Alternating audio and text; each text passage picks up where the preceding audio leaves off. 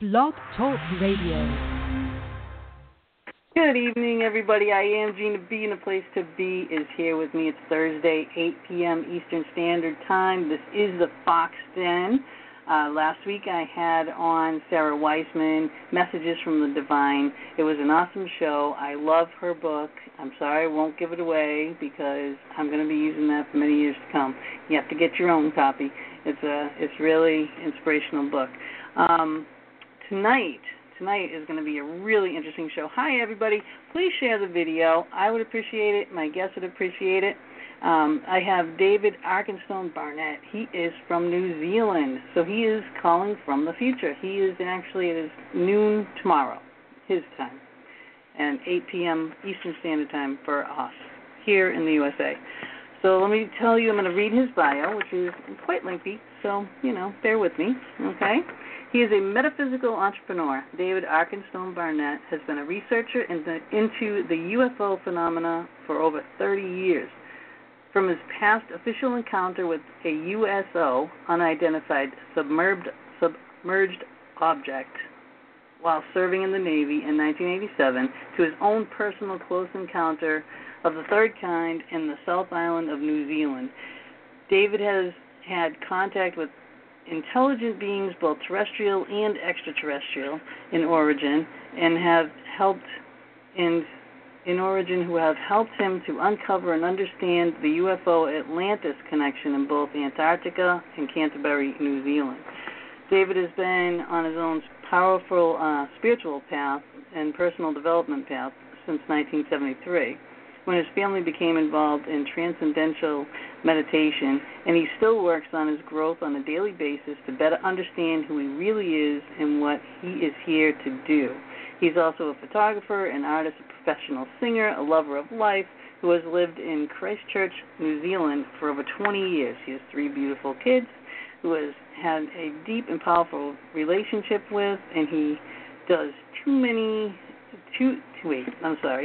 Again, I should be wearing my glasses, but I don't. She has three children who he has a deep and powerful relationship with, as he does with many of his wonderful friends who he shares his incredible path of spirituality and self-discovery with. Whew. So, okay. So, David, hi. Hi, Gina. God, I think the 2 hours is actually over and done with after just reading that bio. Right. So good night to you all. Thank you very much for having me on your show. Thanks for coming, everybody. Share the video, and we'll see you next week. Exactly, yes. It's been lovely.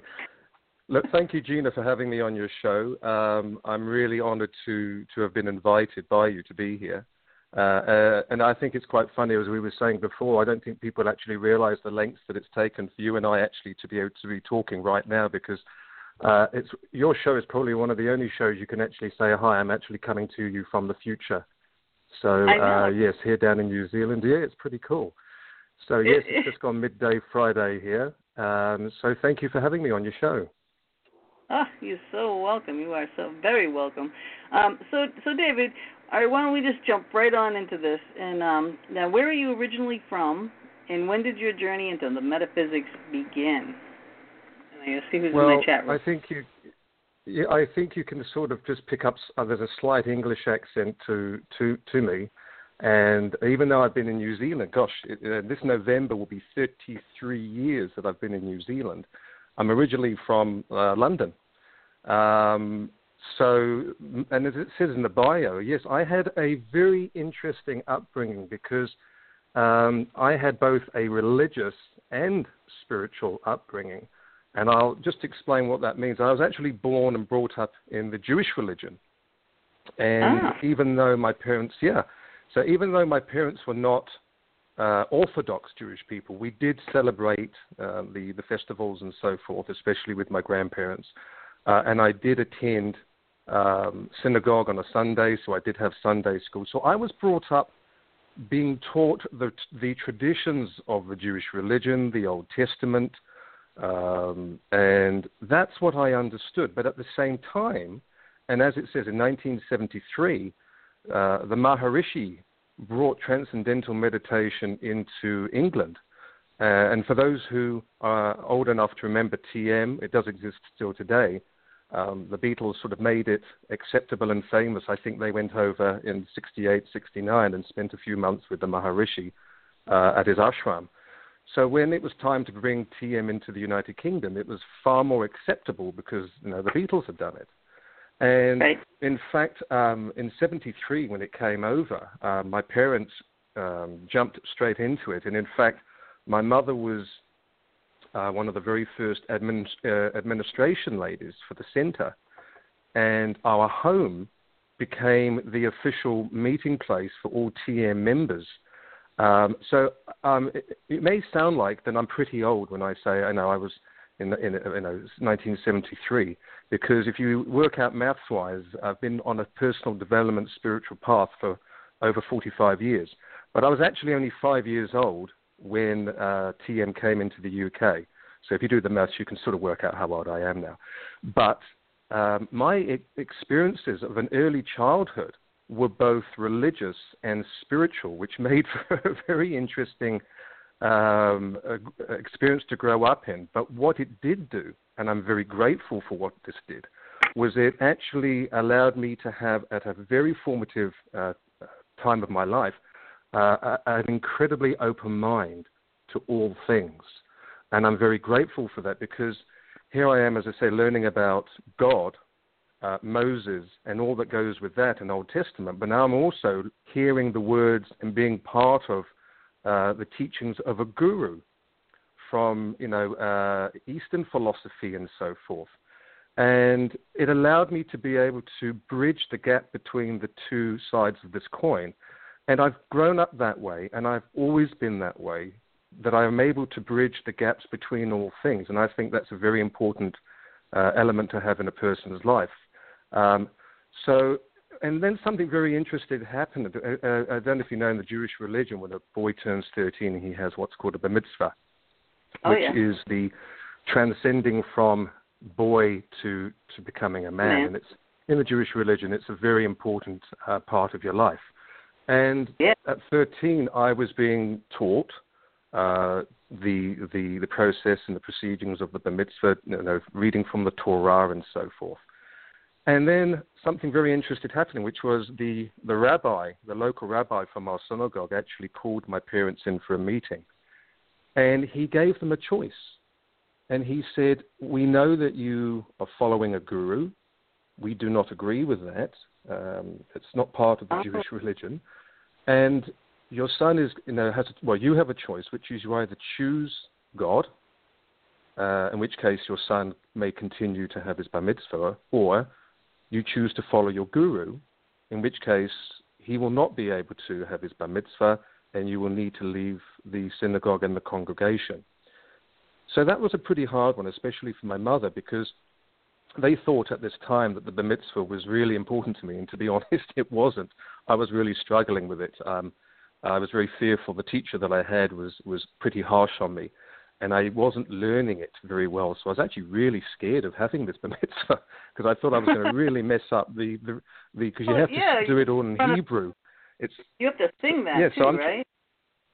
You would do. And of course, you're not speaking, it's not in English, it's in Hebrew. So I was learning Hebrew. So what happened was they came home, and my mother was in tears. And she said, look, we've had a meeting with the rabbi. He's given us a choice, and we're choosing the guru. This now means we're so sorry. My mother threw her arms around me, and she said, you're not going to be able to have your bar mitzvah. And I instantly, I said, and I could have won an Oscar for the act I put on, and the tears came to my eyes, and I said it so.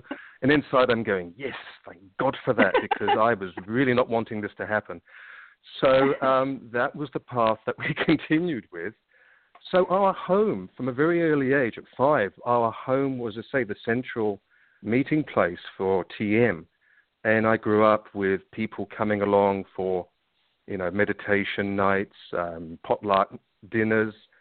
There were people wearing strange kaftans and fezzes and beads around their necks and chanting. And for a young lad, it was a wonderful experience. And one that I remember even to this day. It was fascinating. There was a lot of laughter. There was a lot of joy. There was a lot of togetherness. And that's the experience that I've had from then on. Yep. And as I say, they were with TM for a few years, and then another guru came from India, and a lot of the TM people sort of jumped on board with what was called BMS, the British Meditation Society. So once again, and at 8.5 years old, I was actually initiated into meditating, and I still have the original papers that were written with my mantra, who initiated me, the process that I went through. And I was meditating. So from 8.5, I actually started meditating, to which I still do today. That's awesome. So, and as I said, I had an incredible experience of having the ability to have an open mind to everything. And by having that, I think that really gave me a strong foundation in all the investigation work that I've done over the last 30 years. And USOs and UFOs is just part of it. I've researched into the legends of King Arthur, dolphin strandings, which I'll talk about later, and how everything sort of ties in with a big picture. Whereas as I was growing up and over the years, I was taking pieces of a jigsaw puzzle, a piece over here and a piece over there. And as I moved along and had experiences of my own, or read books or met people, and they gave me new information, I was able to build an even bigger jigsaw puzzle that interlinked everything that I was actually working on. And I discovered that nothing is actually individual and separate, but in fact, historically, all these elements fit together to create one big picture. And it's, as an artist, it's like when you paint and suddenly the painting pops alive and you go, wow. It's the same with everything I was doing when suddenly I read something and it bridged two pieces of that jigsaw together and I'd go, wow, that makes sense. That actually follows through with this and that. And now my picture's even bigger. So, so let me ask you this, though. Yeah. If you're doing all this and you've been meditating since you were 9 years old, why and how did you join the military? And what, you were in the Navy, correct? Well, I didn't actually join it for the military experience. I joined it because I was fascinated with what are known commonly as cetaceans, whales, and dolphins. And that played a very important part in a few years later when I wrote a paper in regards to the whales and dolphin strandings and the relation between strandings and UFOs, which was called the derailment theory. And I'll talk about that possibly a little bit later. I actually wanted to experience the technology of sonar, and I became a sonar controller. And so I'd already been around the world. I'd actually come from Israel. I'd been living in Israel for a year, which was an incredibly powerful spiritual experience living there. And when I came from Israel to New Zealand in 1985, I had already started work on UFOs and dolphins and so forth. And I needed more experience and more understanding. And I decided to have a little time in the Navy so that I could understand the principles of the sonar technology and how it equates to the cetacean research that I was doing. So I only spent a couple of years or so in the Navy just to have and get that experience. And the New Zealand Navy is a good Navy to join because it's not an offensive Navy. It doesn't go out there and challenge anybody. It's purely a sort of coastal defense Navy. And therefore, we didn't really do a lot of, we never had conflicts or issues and so forth. And from a spiritual point of view, I was very pleased with that. It also gave me a great sense of discipline. Not that I was undisciplined in any way, but it gave me, my mother loved it because it taught me how to iron. And she was thrilled with that I knew how to iron beautifully and sew. And to this day, I still iron beautifully and can still sew. So she always said it was a great experience just for that. So yeah, once I served, once I got that understanding, and in fact, I think I was, synchronistically guided to that because of the experience with the USO, which really changed my life in a very powerful way, and I would not have had it had I not joined the Navy. So you can see how interesting it is. But I understand your question. It does seem slightly contradictory, but it was synchronistic because it allowed me to experience something very profound that led me on a very different journey. But we already knew that... It is very different. Our military is very different. You join and I think everybody is petrified as soon as they join because you never know what's going to happen here. Well, especially nowadays. I really feel for people in the U.S. I really do. You should all come to New Zealand. It's a fabulous country. Yeah. So, so once I served my time and had my experiences, I chose it was time to leave.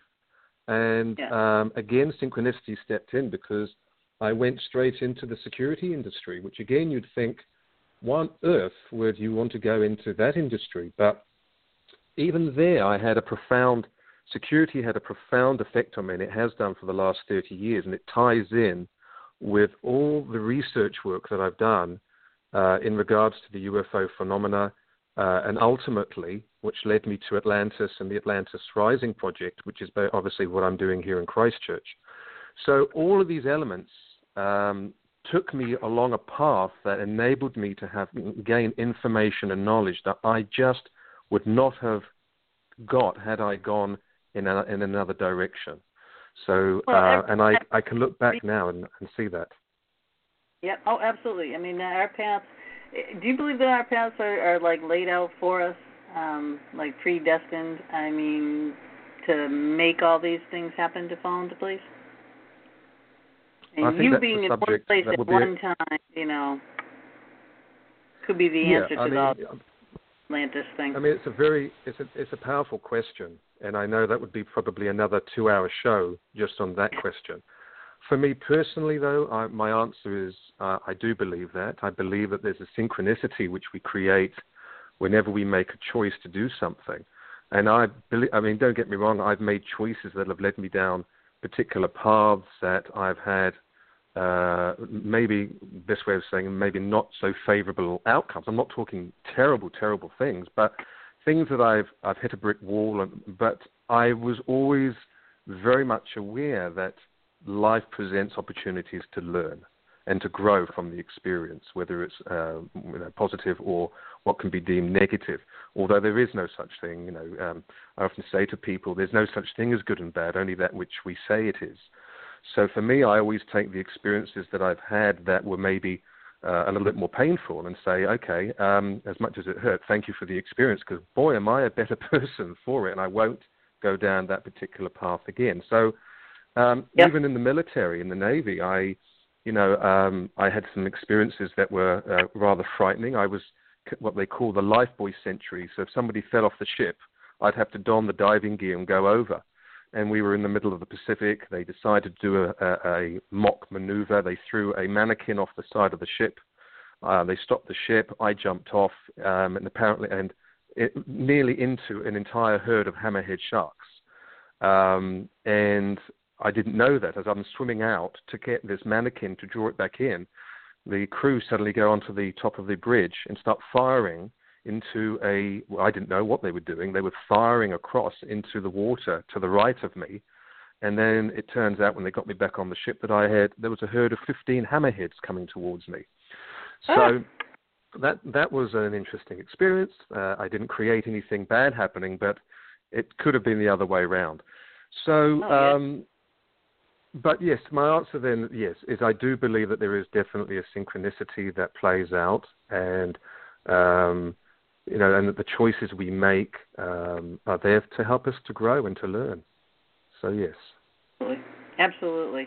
All right. So now, while you were there, you had this encounter with this unidentified submerged object. So a USO, not a UFO, a USO. All right. How did this all come about? What happened?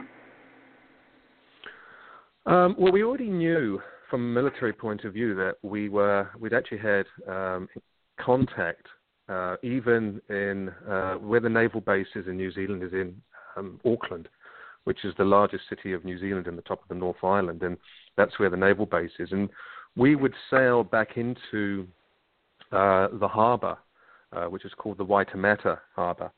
And we would actually have our sonar systems on, and we always, well, not always, we, on a very regular frequency, we would have contact with submerged objects that would follow us back into the Auckland harbour.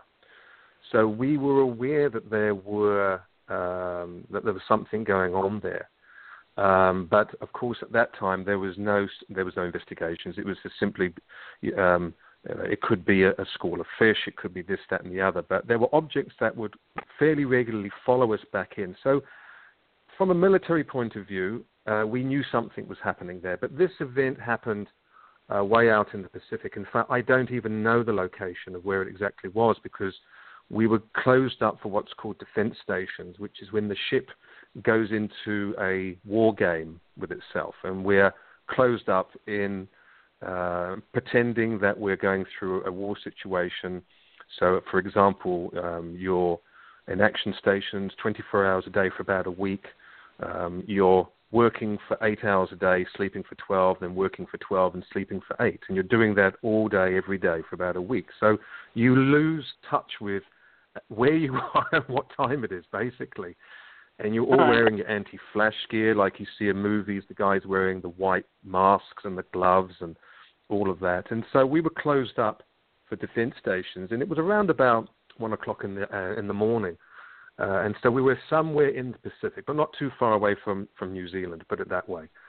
And if you can sort of imagine, I have to sort of create a little image here. So there's a group of 3 guys who were sitting behind a large computer/sonar system, which is called a G750. And you have one guy in the middle with a screen, and he has the traditional, when you think of sonar, you think of the sound pulse pinging and coming back, and that's exactly what it sounds like. So you've got me sitting in the middle with a screen in front of me and 2 tracker balls, in which if I identify a contact, when the sound bounces and hits an object, it creates a target on my screen, and I roll a circle on a tracker wheel to that object. So the circle then goes around that object, and I push what's called an enable button. And when you push that enable button, the computer basically takes over and gives you as much information as it possibly can, Doppler, which is speed and size and so forth. You've got a guy sitting to the left of you, he's got another system, and you've got a guy sitting to the right of you, and he's sitting there with another screen, and that's what's called the HE, or the hydrophone effect.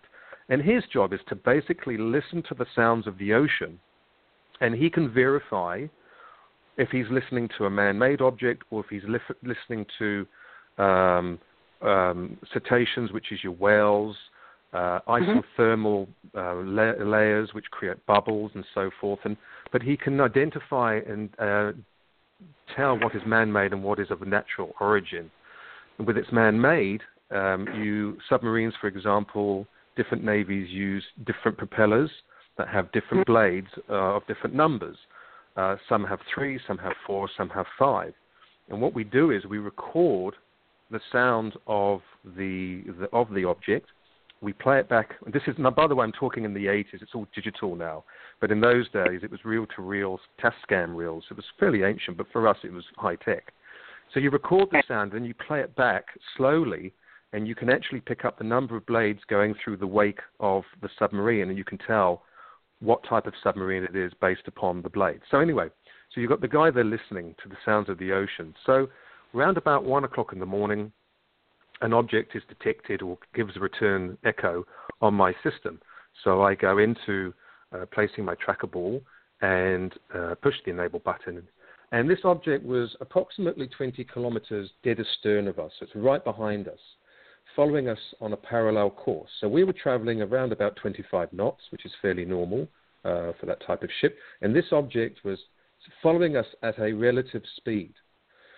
So we tracked it, and now obviously the job that we do is to hunt out or verify submarines. That's what sonar people do. And we had picked up, in those days, it was still the Cold War, so Russia was still in around our waters in those days. And we often found the odd 1 or 2.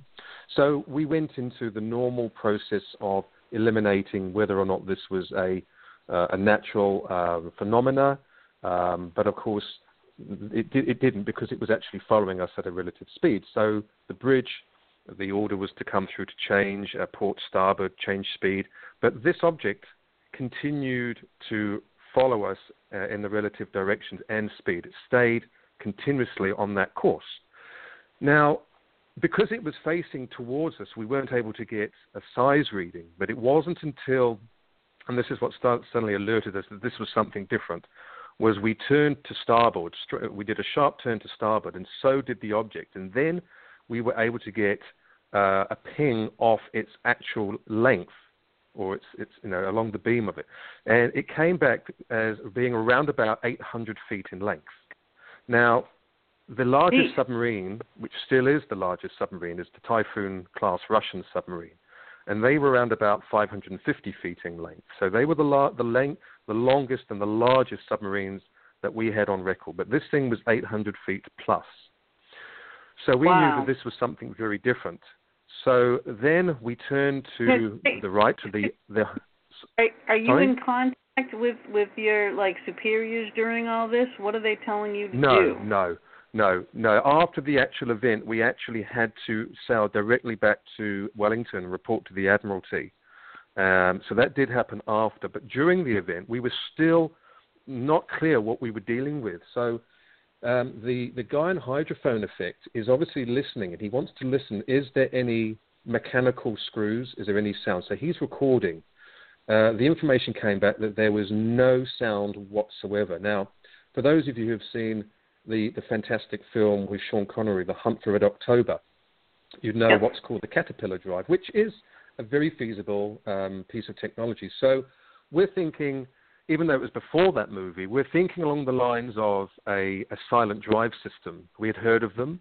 So this object produced no distinctive sound that could be recorded at all. It was silent. Once again, that alerted us that this is something very, very strange. So we just continued to keep monitoring what was going on. Now, there's only a handful of crew actually operational at this time because, of course, everyone else is fast asleep. It's now around about 1:30 in the morning. So on the bridge, there's a bit of a concern. Obviously, sonar, we're all down there scratching our heads, wondering what's going on. For about another half an hour, this object continued to follow us. And then something pretty amazing happened, which was that the object suddenly sped up, and it came screaming up behind us at a phenomenal speed of which no man-made object is able to do. We're talking, well, I actually don't know, but it just went from 20 kilometers behind us, and in a matter of seconds was instantly going underneath the ship. And as it went under the ship just lost all power. Everything just died.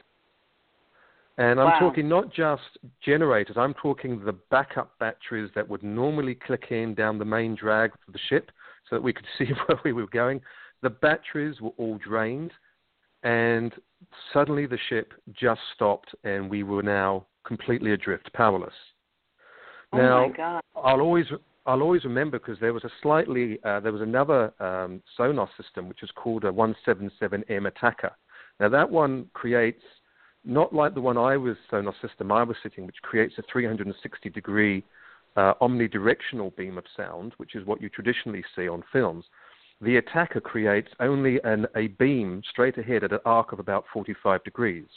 And it's called Attacker because it comes online, or the transducer is turned towards it, and it comes online if an object is detected, because then you're only needing a small arc of sound to actually ping off. You're not needing omnidirectional. So this Attacker sonar is suddenly screaming because it's creating a return echo that's getting faster and faster and faster and faster as the sound is bouncing off this object as it's coming. And I just remember seeing the stylus. In those days, we still had reels of paper coming off with a stylus going across like an old fax machine. And the stylus was just getting faster and faster and faster and faster as the object was coming towards us. And then suddenly, it all died. So suddenly, we're sitting there in pitch black. And I mean, it was pitch black because you're inside the heart of the ship. You cannot see your hand in front of your face. And suddenly there's a call out from the officers that now we need to get, because we're now adrift, we need to get the crew out of beds and onto the flight deck, because now we're actually adrift. There is a possibility that we could hit a reef or something like that. So the next job was to get everybody out of their bunks, and suddenly you've got, within about 10-15 minutes, there's 250 crew standing on the flight deck of the ship in pitch blackness, because you've got no exterior lights of the ship and you've got no land around you to give you any idea of where you are. And I remember... that other ship emitting any kind of light at all that you could see? No, gone. No, completely gone. We had no idea where it went from there. It wasn't in the vicinity, and so there was no lights whatsoever. But I remember it being probably one of the most profound moments as well, because I remember we were standing on the flight deck, and I looked up, and I had never seen the sky at night when there is literally no artificial light of any sort, and it was just the most extraordinary bright white that I'd ever seen, and that's why I always remember the moment, because it was so romantic. And if there's ever a time when you say, I was looking into the face of God, it was like that moment when I looked up and saw trillions of stars and no artificial light to diminish them anyway, and it was just so profound a moment. So It took about an hour that we were adrift until the engineers were able to, and I'm not an engineer, so I don't know how, but they managed to get enough, they managed to get the steam turbines operational again, and that obviously produced power that got the generators going, and we were able to then, at a limp basically, sail back to Wellington, where we then reported to the Admiralty. And I remember one of the officers coming into the sonar control room, and he said, that we were sworn to secrecy, and that we were not to discuss, obviously what had happened. And in 2000, the New Zealand military disclosed all the UFO files to the public, opened them up and there's obviously you can go online and read a lot about, but this is never in it. This was never released because of the depth of what we experienced. So you can read certain things about UFOs in New Zealand, but not this one. Right. Let me just kind of recap for some of the people that are just joining. So he's in a ship in the middle of the ocean, right? Military ship. Yep. And they're tracking this other ship coming towards them, and it was coming straight at him. So the sonar that he does, the radar, right, was coming straight at him. Couldn't tell how long it was until it turned sideways. Then it was 800 feet. There is no ship, not even today, that is 800 feet, a submarine. The biggest is 550 feet. Now this thing, it's going with them, it's following them, and then all of a sudden it goes underneath them, and their power goes out, and they're adrift, and then disappears. So basically that was it in a nutshell. And that's pretty wild, because even, you could kind of think about it as, in those days in the 80s and whatnot, if it was a Russian ship and if they did have new technology, you'd still, like a thing that they could zap out your power, send a pulse or something that could knock your things offline. But to be 800 feet long, that throws that right out. It does, yes. And you're absolutely right. The technology to create an electromagnetic pulse, it does exist, but at that time, and I think, again, if you go back to the question of why did it happen, and to a New Zealand warship, why of all warships that are sailing the oceans at that particular time, why did it decide to connect with us? Well, I'd like to, think that it did, because that experience actually really changed my life. It was very profound, and there was a handful of us. There was only a handful of us that were actually part of that scenario, because the majority of the ship's company were asleep. All they knew was the aftermath, when suddenly they'd been woken from their lovely dreams to get the hell out of the ship and get onto the flight deck. So there was only a handful of us that actually knew what it was all about. And I'd like to believe, and I do believe, that it happened because it changed my life and changed the direction of where I was heading in my life. So that's my belief anyway. I think that's amazing. I mean, everything, and for you to keep calm and everything during all that, I think your meditative background helped you along with that too. So I think, yes, everything culminated, brought you right to that point, right specifically for that moment. And yeah, life-changing, definitely. And then you had to keep quiet for 20 years or so, right, about that incident. And then, then that wasn't even put out there. So are they Yes. still wanting you to not talk about it? I mean, it's too late. I've been talking about it for 20 years or more, to be honest. Yeah, right. I mean, what's it gonna do to you, you know? But okay. So now you've gone through this. So this was the USO, the unidentified submerged object. Now you've also had ET encounters, both kind. Well, just tell me your first ET experience. The first ET experience happened when, in 1988, my family moved from. We were living in Auckland, and I was working in security in Auckland. And this was around about the time when globally there was like a new age philosophy that the earth changes were coming, the world government was coming, and you needed to get out of big cities because those weren't the right places to be. They weren't safe when the economy was going to crash, and all of these things were sort of really being hyped up in the mid to late 80s. And my parents decided to get out of Auckland. They were teaching personal development, by the way. They were teaching with an enormous organization that had come out of Australia. So they were personal development teachers, and so they were teaching all over New Zealand, thousands of people. And they decided that they would get out of the big city, and they moved, of all places, down to the deep south of the South Island to a relatively small town called Gore, Gore, which is a real culture shock, even for New Zealanders, because you're going from the big city of Auckland to the deep south, which is still relatively colonial in their behaviors and their attitudes. And there's a lot of sheep raising there and cattle raising and so forth. So you're going from one extreme to the other. And I was working in security. I was doing well. I had a good lifestyle. But I believed in the direction my parents were going in. So I up and followed them down, and actually started a security business in the township of Gore, doing night patrols. But my family moved onto a farm, and it was owned by a young couple, and my parents had a house on the property, and which was a lovely place. And one night I used to stay over at their home every now and then just to see them. And it was on this particular night that something very, very powerful happened. And there's two parts of it. That actually is the original part that started in 1989, and concluded in 2016. And I'll be succinct, but I'll explain why. So what actually happened is I wake up.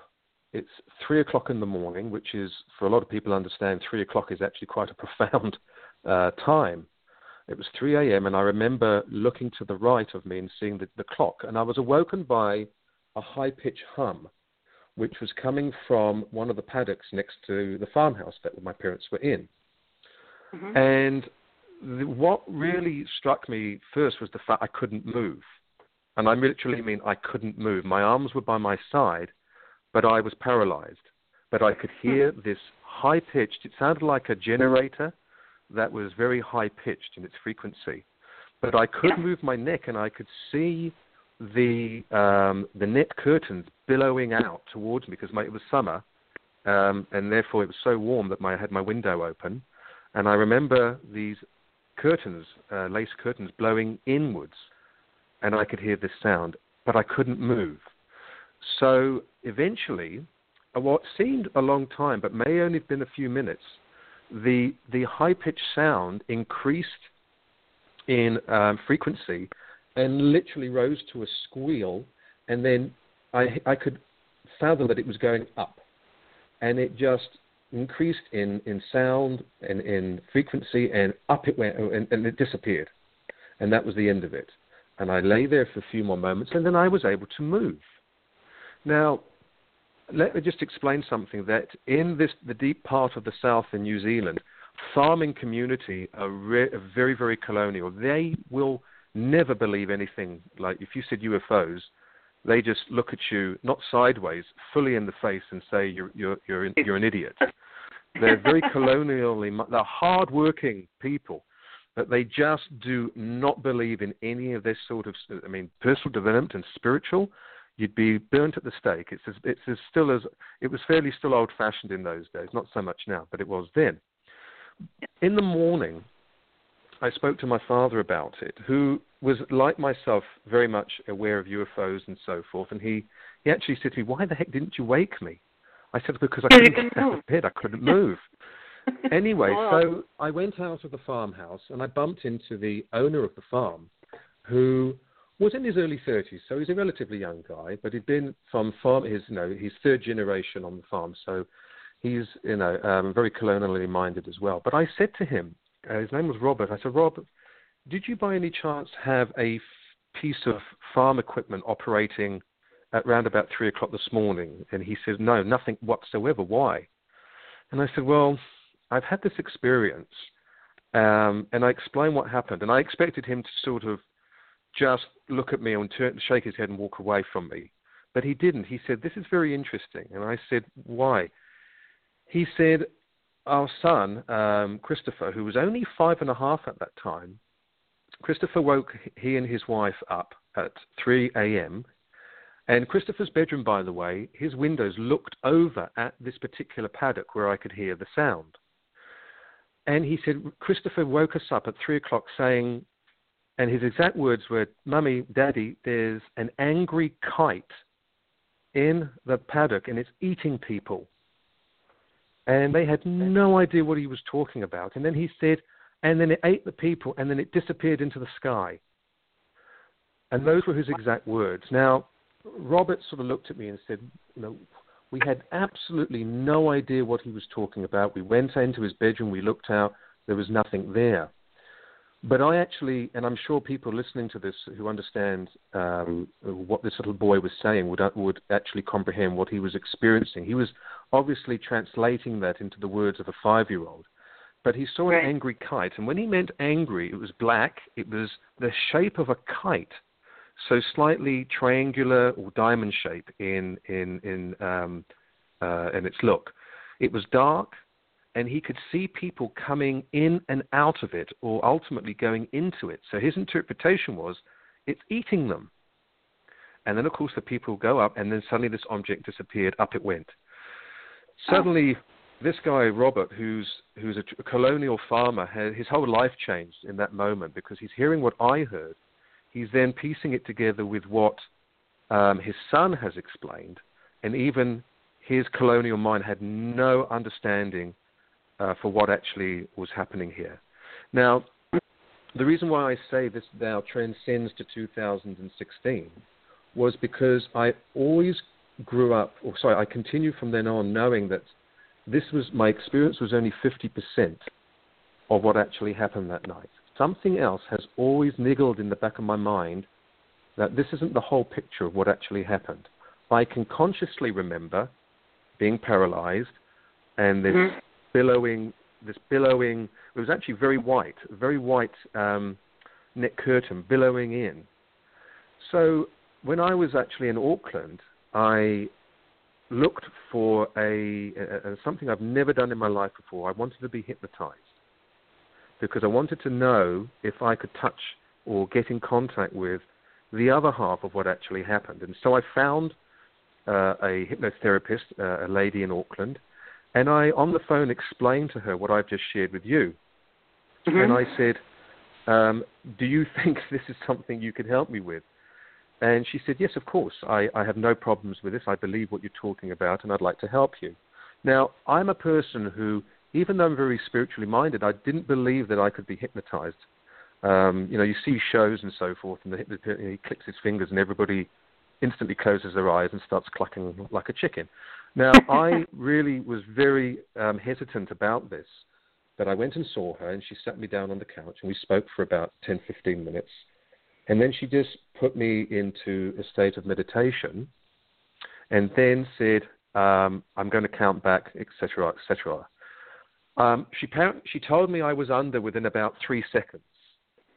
So the next thing I remember is me waking. It was 25 minutes later, and I'm bawling my eyes out. Now, she recorded it all. She asked my permission. I said yes, and she recorded everything. Now, when she played it back to me, it absolutely, it had a double sort of effect. I was relieved because it actually confirmed to me what I had thought had actually happened. And the experiences I spoke about was that I said to you earlier that I saw the net curtains blowing in, and it was very bright. They seemed incredibly white. But then, of course, I was triggered the fact I didn't have net curtains in this bedroom that I was in. They only had thick curtains. They were pulled back because I had the window open. So there were never any billowing white net curtains. It was actually this incredibly powerful white light. And the next thing I remember is I'm walking through the window. I'm going through the window, and I'm actually walking across the lawn to this object. Now, I'm actually not walking on the ground. I'm about 6 inches off of it.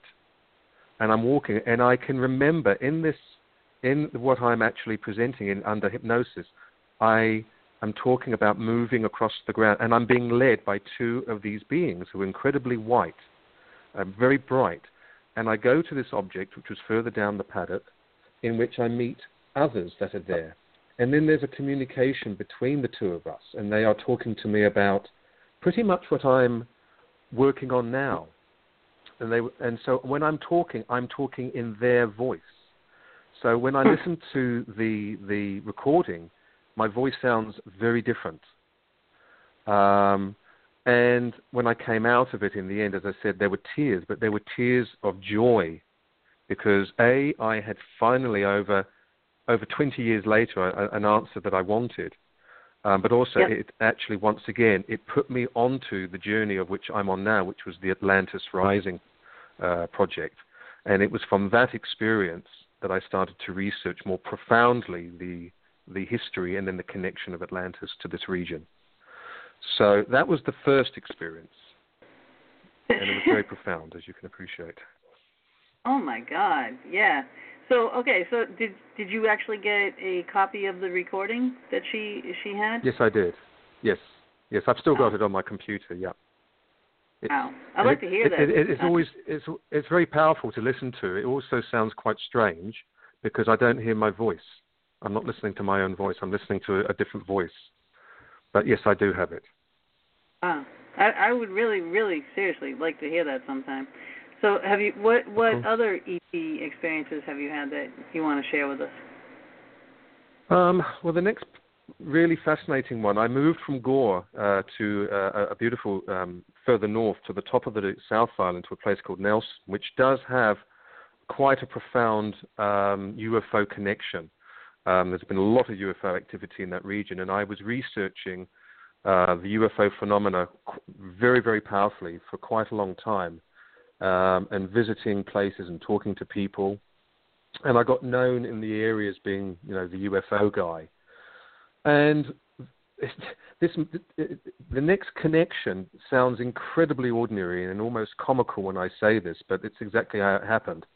I was actually in the local supermarket, and I was at the meat section or the deli section, just looking at it, holding my basket, and a man came up to me. And he said hello, and I turned and looked at him, and I actually took a little step back because he looked very strange. And when I say strange, the first thing that jumped out at me was he had the strangest head I had ever seen. It was very bulbous, almost like his forehead was jutting out rather Neanderthalish, but not in that sort of heavy eye set. It just seemed very strange, and he wasn't a very tall guy. He may have been, 5 feet, maybe slightly shorter, but he came up to me, and he said, hello, are you the UFO guy? And I just looked at him, and I said, yes. And he said, and this is where it gets comical, he said, my name's Ashley Gray. And that was his name, Ashley Gray. And he said, would you like to know what's really going on in the world? And he meant the technology, the spirituality, and so forth. Hell yeah. I said, yeah, sort of along those lines. I said, okay, yes, with an inquisitive look in my eye, which I think he picked up on.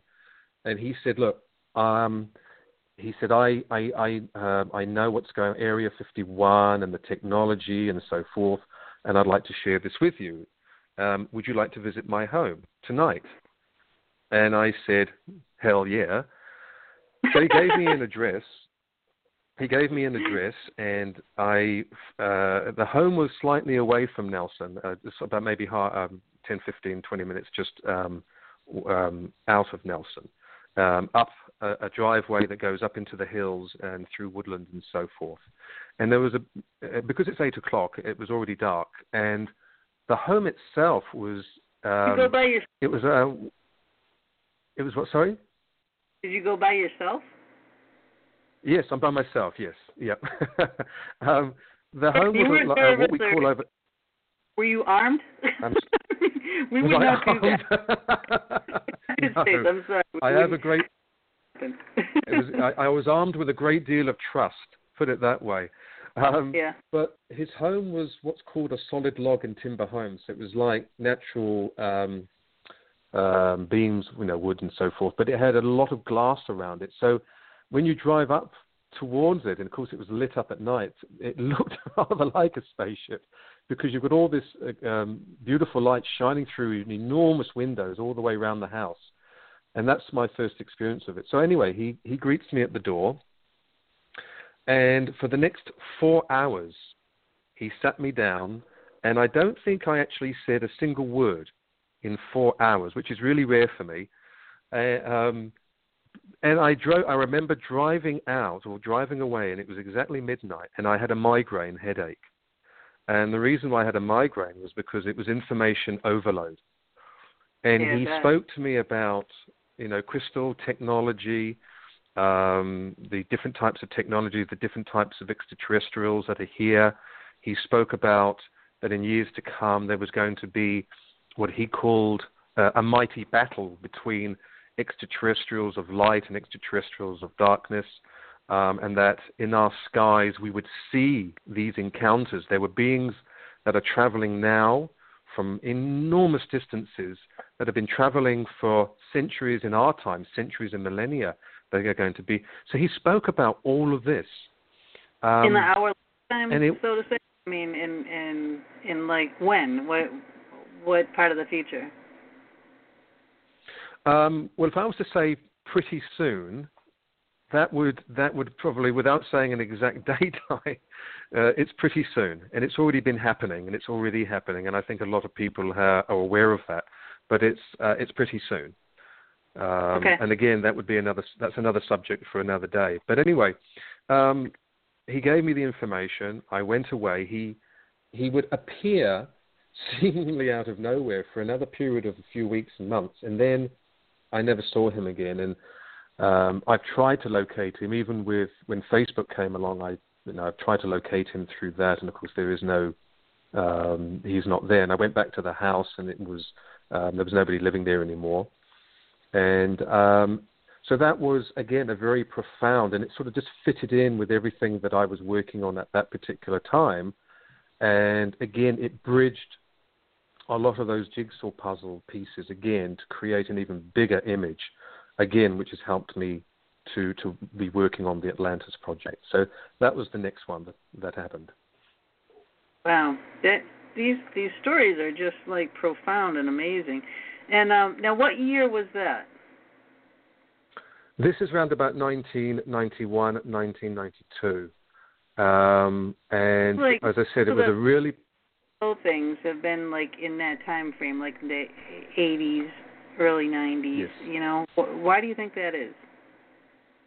It was just a particular time when I was in the right frame of mind. I had done, as I said, I did a research into what was called the derailment theory, and this really was quite profound as well. And as I was saying to you, I was investigating strandings of whales and dolphins, particularly around New Zealand, although it is a global phenomenon, but I was concentrating on New Zealand. And the reason why I was looking into this was because it didn't make sense to me The theory at that time in regards to strandings was due to what they call gently sloping beaches, which mean that the navigation systems of the whales and dolphins was becoming was unable to detect the gradient, slow gradient increase towards the land, and that the whales and dolphins would swim and then find themselves beached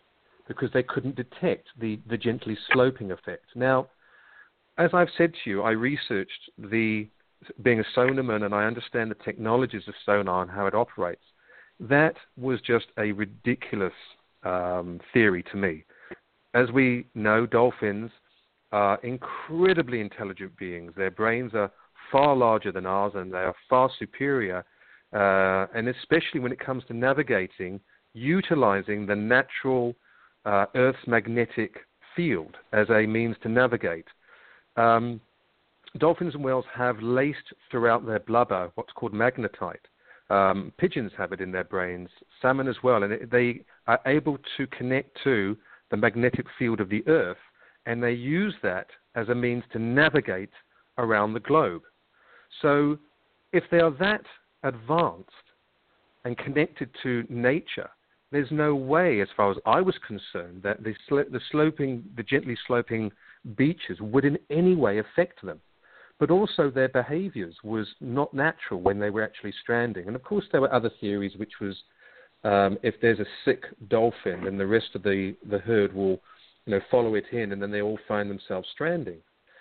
None of that made sense to me. So, and I'm trying to make this as succinct as possible because it is quite a lengthy area just in itself.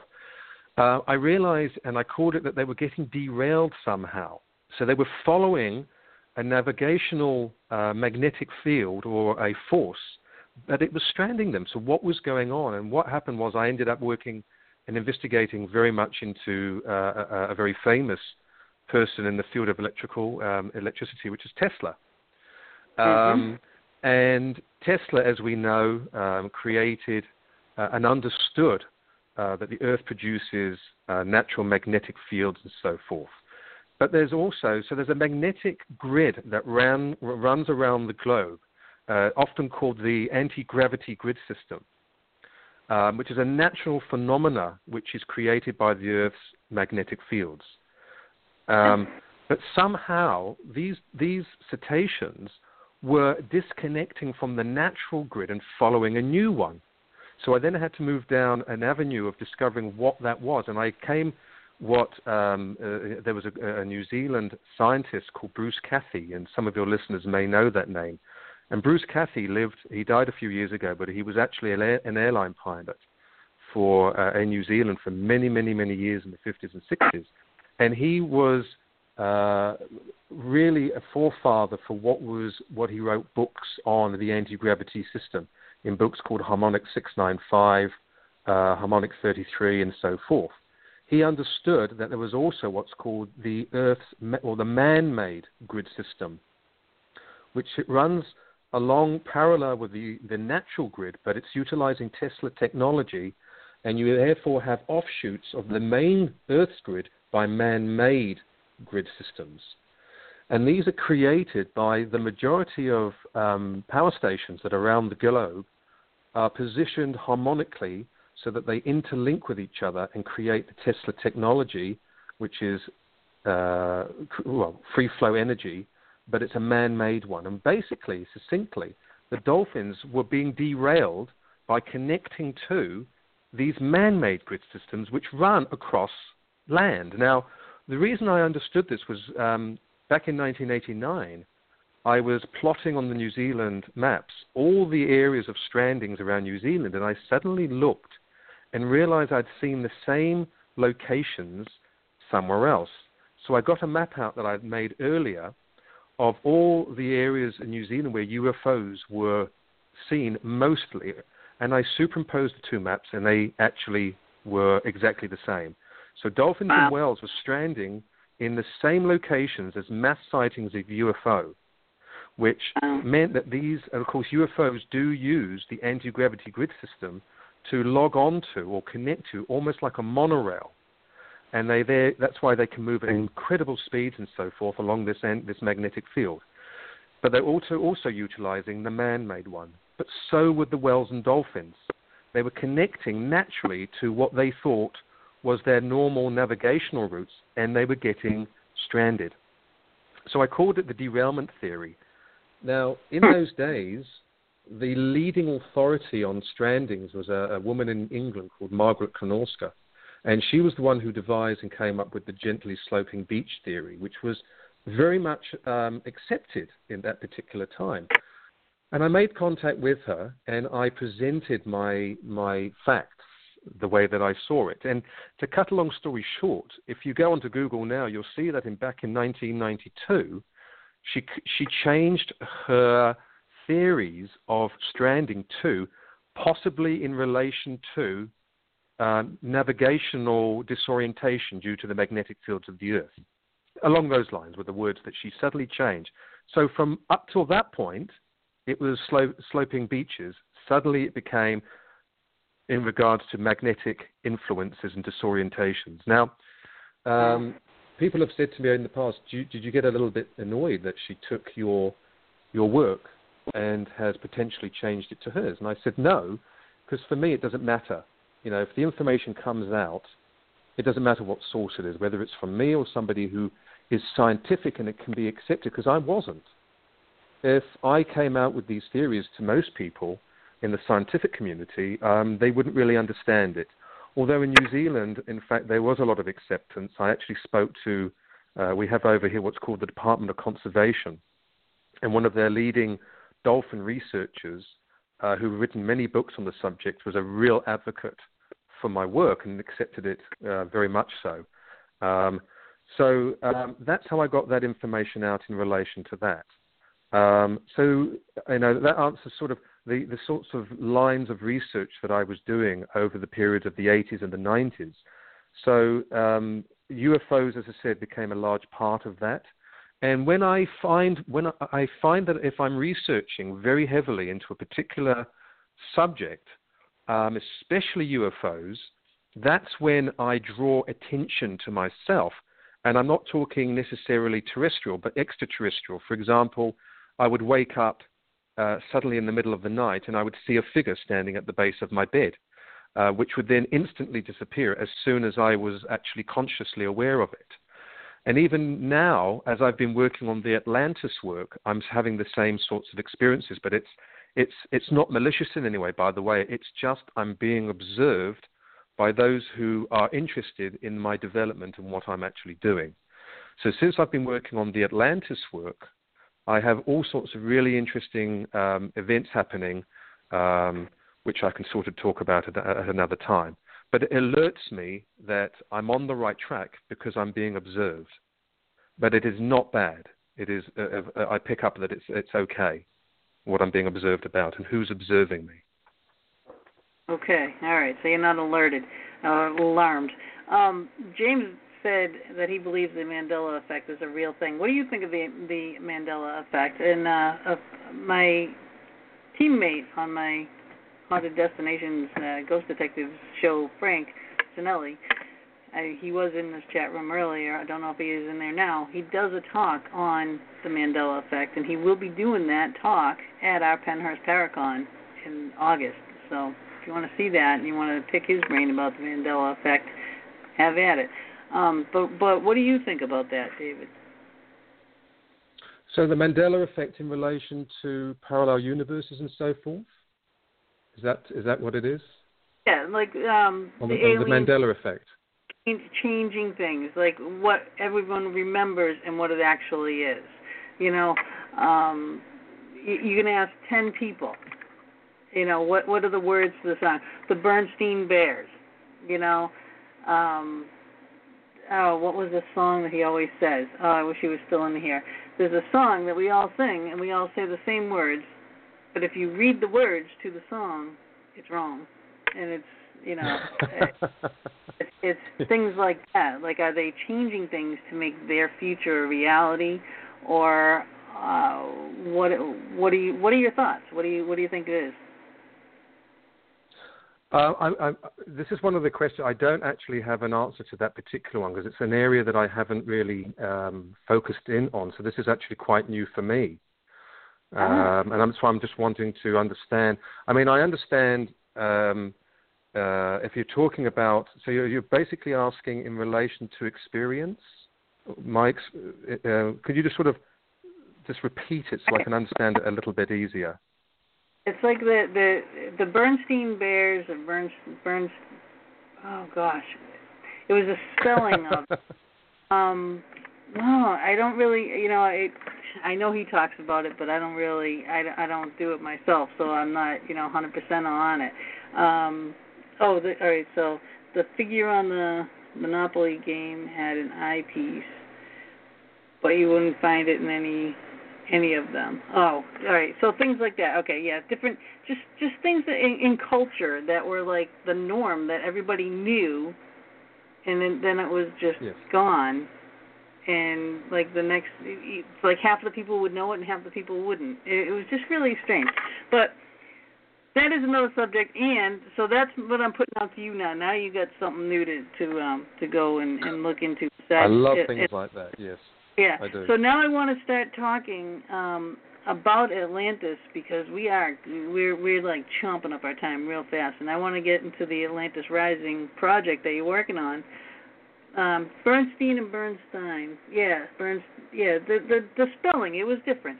And there was some song. There was a song that we all sing, and the words aren't right. I'll have to someone go talk to Frank Sinelli and get him back in here.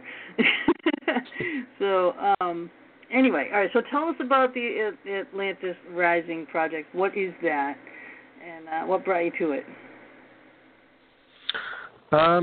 We'll put it this way. I mean, if we were to ask the question, what do we actually know about Atlantis?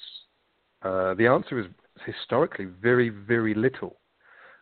We all have a concept like the romantic history of Atlantis that we all grew up with, and I know for myself, Atlantis was an advanced civilization, but due to egos and manipulations, it created its own demise, and then suddenly, due to a cataclysmic event, sunk beneath the ocean. And that's pretty much what we've all grown up with. So we really have very little historical information or even any evidence to this place called Atlantis. The first that we've ever hear about it is by the great philosopher Plato, who if you know Plato, his teacher was Socrates. Some of his most famous student was Aristotle, and he is probably cited as being one of the great founders of Western religion and spirituality. So he was very, very much in touch with, funnily enough, religion and spirituality, which was exactly my upbringing. So I believe that he certainly had a great understanding, but that's the first that we ever really hear about this place called Atlantis. And it came about by what's known as the Critias dialogue, which is the Critias and the Timaeus dialogues. I hope I got the pronunciations correct. And they were pretty much dialogues, a set of 3 dialogues that Plato talks about or writes about with these characters, Critias and Timaeus. Whether they were actual characters of real people, historians are still open to that, to discover whether they were fictional or real. There's not an actual lot of understanding who they were. But in this is the first time that we actually read or hear about this civilization called Atlantis. And it was predominantly in relation to a battle between Athens and the Atlanteans, and that the Atlanteans lost this because the Athenians were much better organized militarily wise and so forth. So if we are to go with what do we know, the answer is very, very little. However, there are some incredibly powerful books that have been written by the likes of E.S.T or Rand Flemath, who wrote an amazing book called The Atlantis Blueprint. And they have helped us, people like myself, researchers, to get a better understanding about what Atlantis was all about.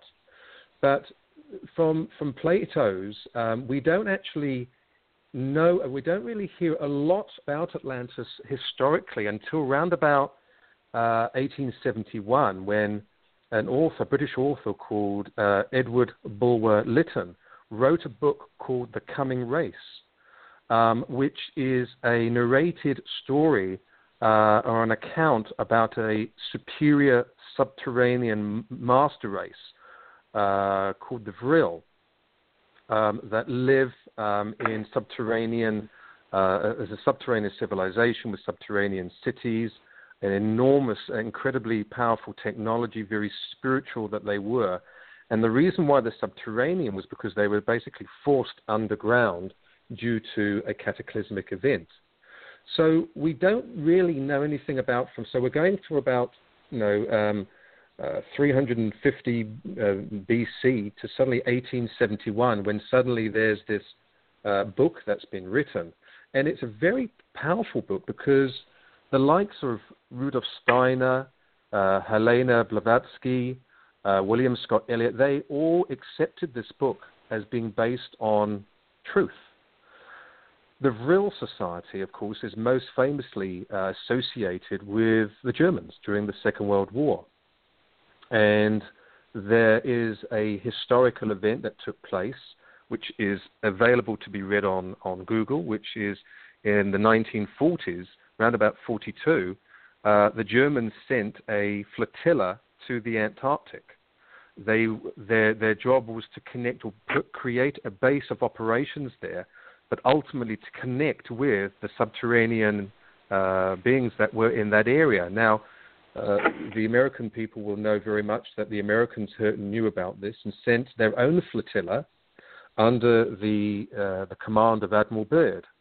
And Admiral Byrd was an expert on the Antarctic area, having been there and lived there around about 1928 to 1930, in which he claims he lived with these beings in the Antarctic area. So to connect or to basically deal with the Nazi threat of them going there, the Americans sent a flotilla as well, in which there was historically there was a connection between all three. There was a battle between all three. The Americans got how do Americans say it? You got your asses kicked, I think is the right term. And they limped home. But so that's the first that we really know about this encounter with subterranean beings in the Antarctic area. Now, my investigation in this over the last few years really took a turn when I was, and as I said, I've been management of some of the New Zealand's largest security companies. And in 2007, I was the manager of a national company here, based in Christchurch I was. And one of my guards, I had a large guard division, and one of my guards actually came to see me. And we actually used to call him the Admiral because he was originally American. He was an American naval engineer back in the 60s. And he was around about 63 years old when he worked for me, and he was one of my supervisors. And he knew of my interest in UFOs and Antarctica, and he came and saw me in my office, and he said, you don't know this, but I was actually one of the original naval engineers who built the American Antarctic base, which is known as McMurdo, back in 1961. And he told me that he and his buddies, as he called them, he said most nights we would finish work in the evening, and then we would sit on the ice pack watching UFOs buzzing around all over the place. So that certainly caught my attention. And he was very honest and open about this and shared with me other pieces of information as well. But it just alerted me to what was going on in that particular region. Now, for those of you who don't know, the connection with Christchurch, which is where I am, is the fact that the United States have a hangar, an Air Force hangar next to our international airport, which is known as Operation Deep Freeze, or the Antarctic Program. It is the result of what happened in 1942, which was known as Operation High Jump, which was this connection between the Americans and this subterranean civilization. So Christchurch became a base of operations for the military, the U.S. military, because they fly directly from Christchurch here, directly to Antarctica, to McMurdo. So this is basically the gateway to Atlantis, is Christchurch. And we have here a hangar, as I say, where the American C-130 Hercules is fly-in regularly, as well as NASA. NASA comes here regularly. They have even today, their 747 is parked next to the hangar, and it's here quite often. So that's been in existence since sort of like the 1960s, basically, when Deep Freeze took over, and it has run through the United States Air Force. So what's been happening is, and of course we've all seen on Google and so forth, that due to the ice caps melting, there have been images of pyramids and so forth that have been coming up. Now, those images are open for scrutiny because, of course, there are the experts that will say to you that they may look like pyramids, but in fact they're just part of mountainous regions that have been exposed. But certainly, if you look at them, you certainly do see the distinct shape of these pyramids and so forth. But there's a lot of scrutiny on that. However, what has alerted me to absolutely knowing what they are was an event that happened here in only 2 years ago, 2016, December 2016. And I'd be interested to know if any of your listeners are aware that in December, around about December the 2nd and 3rd, Buzz Aldrin was in Antarctica together with John Kerry. Now, for those of you, of course, Buzz Aldrin was part of the Apollo missions, the second man to stand on the face of the moon. Right. But he was together with John Kerry. Now, at that particular time, John Kerry was the Secretary of State for the Obama administration. The purpose and the role of the Secretary of State is he deals with U.S. foreign policy and is appointed by the Senate to represent the United States and the President in regards to foreign policies that relate to the welfare of the United States. So that's quite a profound role. So the question was, what was John Kerry and what was Buzz Aldrin doing in Antarctica?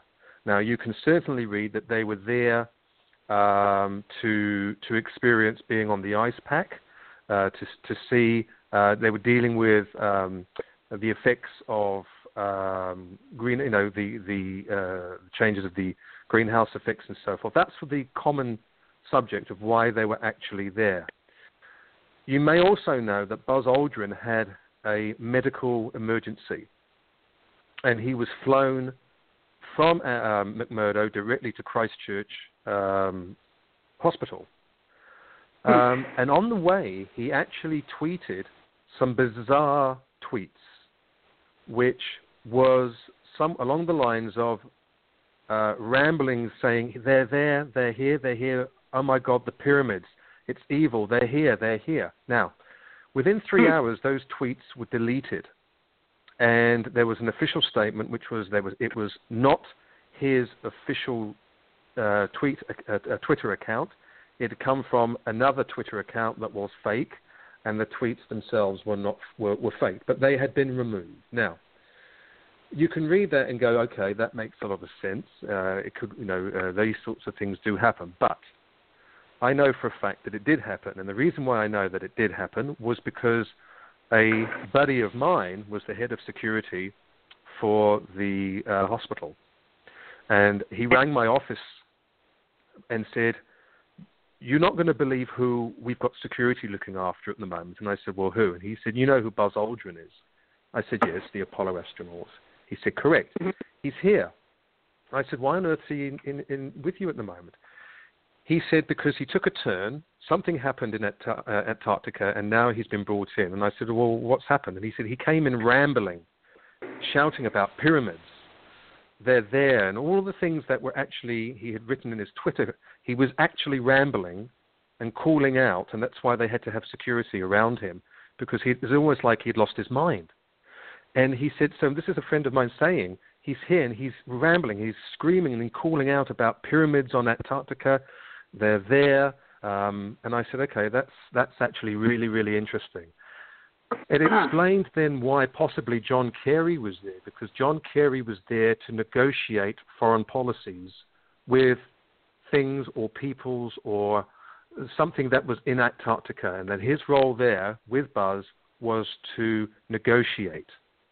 What they were negotiating, that I cannot tell, but we certainly know that something happened, and Buzz's experience there and his ramblings and so forth alerted us to what was actually there. So for me, it was absolutely clear that was absolute fact, and it did happen.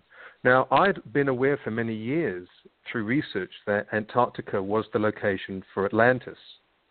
The American military, through circles that I'm involved with through security, I am aware that the Americans have stated categorically that they located Atlantis. And this was some years ago. And it was the continent of Antarctica. We know, and I'm being as succinct as possible because I know time's going, we know that Antarctica as a continent was not always covered in ice. We know that from the Pure East maps. We know that it was actually a very tropical area, and millennia ago was not covered in ice. So something happened, cataclysmically wise, to put it in the location it is now and covered in ice until now. This then led me to try and figure out what had actually happened, what this cataclysmic event was. And this is where we really get interesting, and this is where for some people it may challenge where I'm heading with this. And I understand that. And I'd just like to say in advance, I mean no offense to anybody's philosophies and beliefs about Atlantis. I hope that what I'm going to share now will actually make sense and bridge gaps in other people's informations that just it falls into place as it did for me. And It was simply this.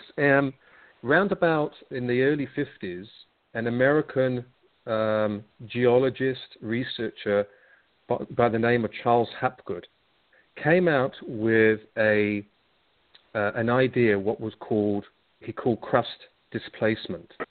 Now, at that particular time, because he was only a sort of a minor researcher into geology, he was not considered to be a heavyweight under any circumstances. So he was never taken seriously by his peers at universities and so forth in America.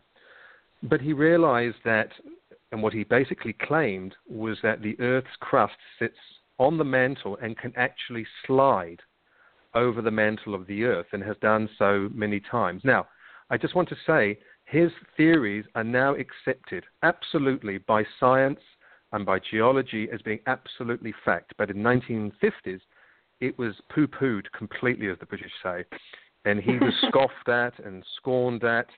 And there was only one person who was his advocate, absolutely supported his hypotheses and his research, and that was Albert Einstein. So in 1958, Charles Hapgood actually wrote a book on crust displacement, in which the foreword of the book had years earlier been written in support of it by Albert Einstein. So something happened around about 12,500 years ago that knocked not just Antarctica, but created all the Earth's crust to displace all continents and all land masses about 3,000 kilometers further south than where they are. Further south now than where they originally were. Round about 12 to 12,500 years ago, something happened and crust displacement took effect and shifted everything south by up to 3,000 kilometers. Now, that means then that the area that is now... Sorry? Is that why Atlantis sunk? Well, this is when it gets interesting because it didn't actually sink, but this is all part and parcel of where I'm going with this story. Okay. By a cataclysmic event occurring, crust displacement took effect.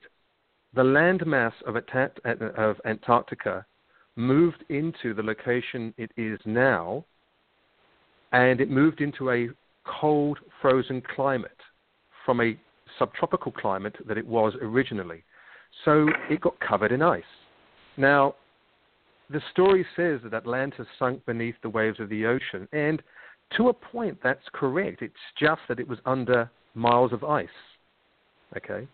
And of course, we're seeing, due to climate change, as the ice is breaking away, that these objects, or these pyramids, and this are suddenly being seen again.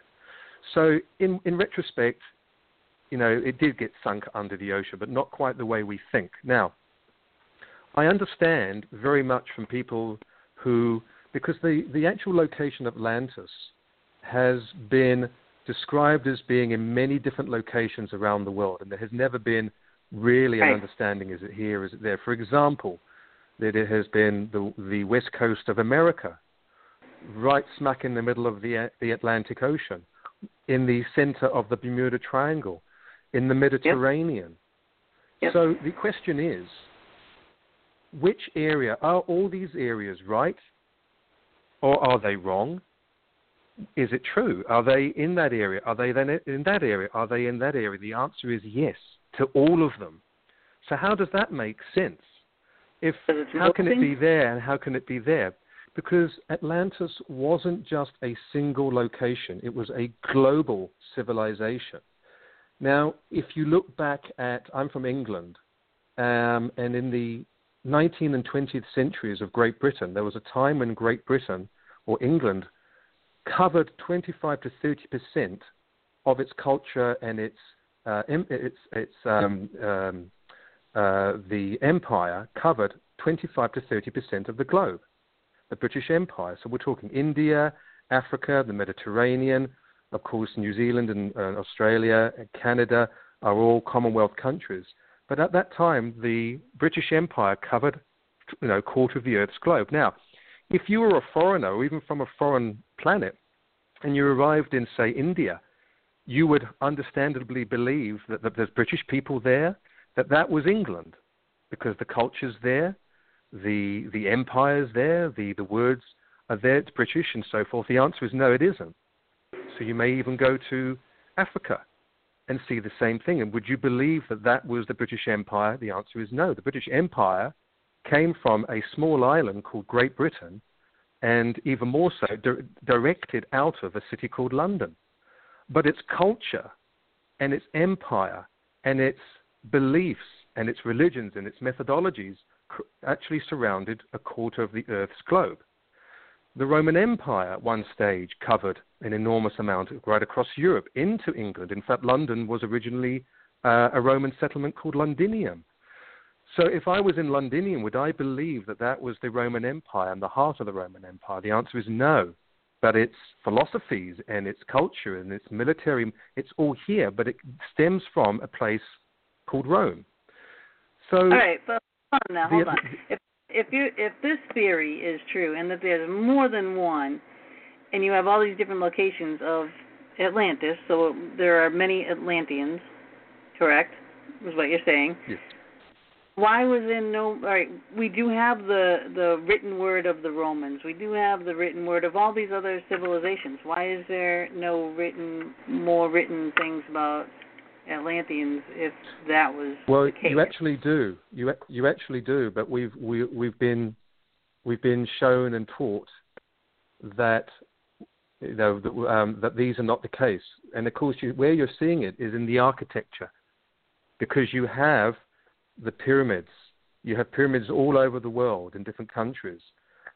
You have architecture. You have, if you look at some of the cartouches and the writings in places that were Mesopotamia or the Egyptian hieroglyphs, their similarities are so close.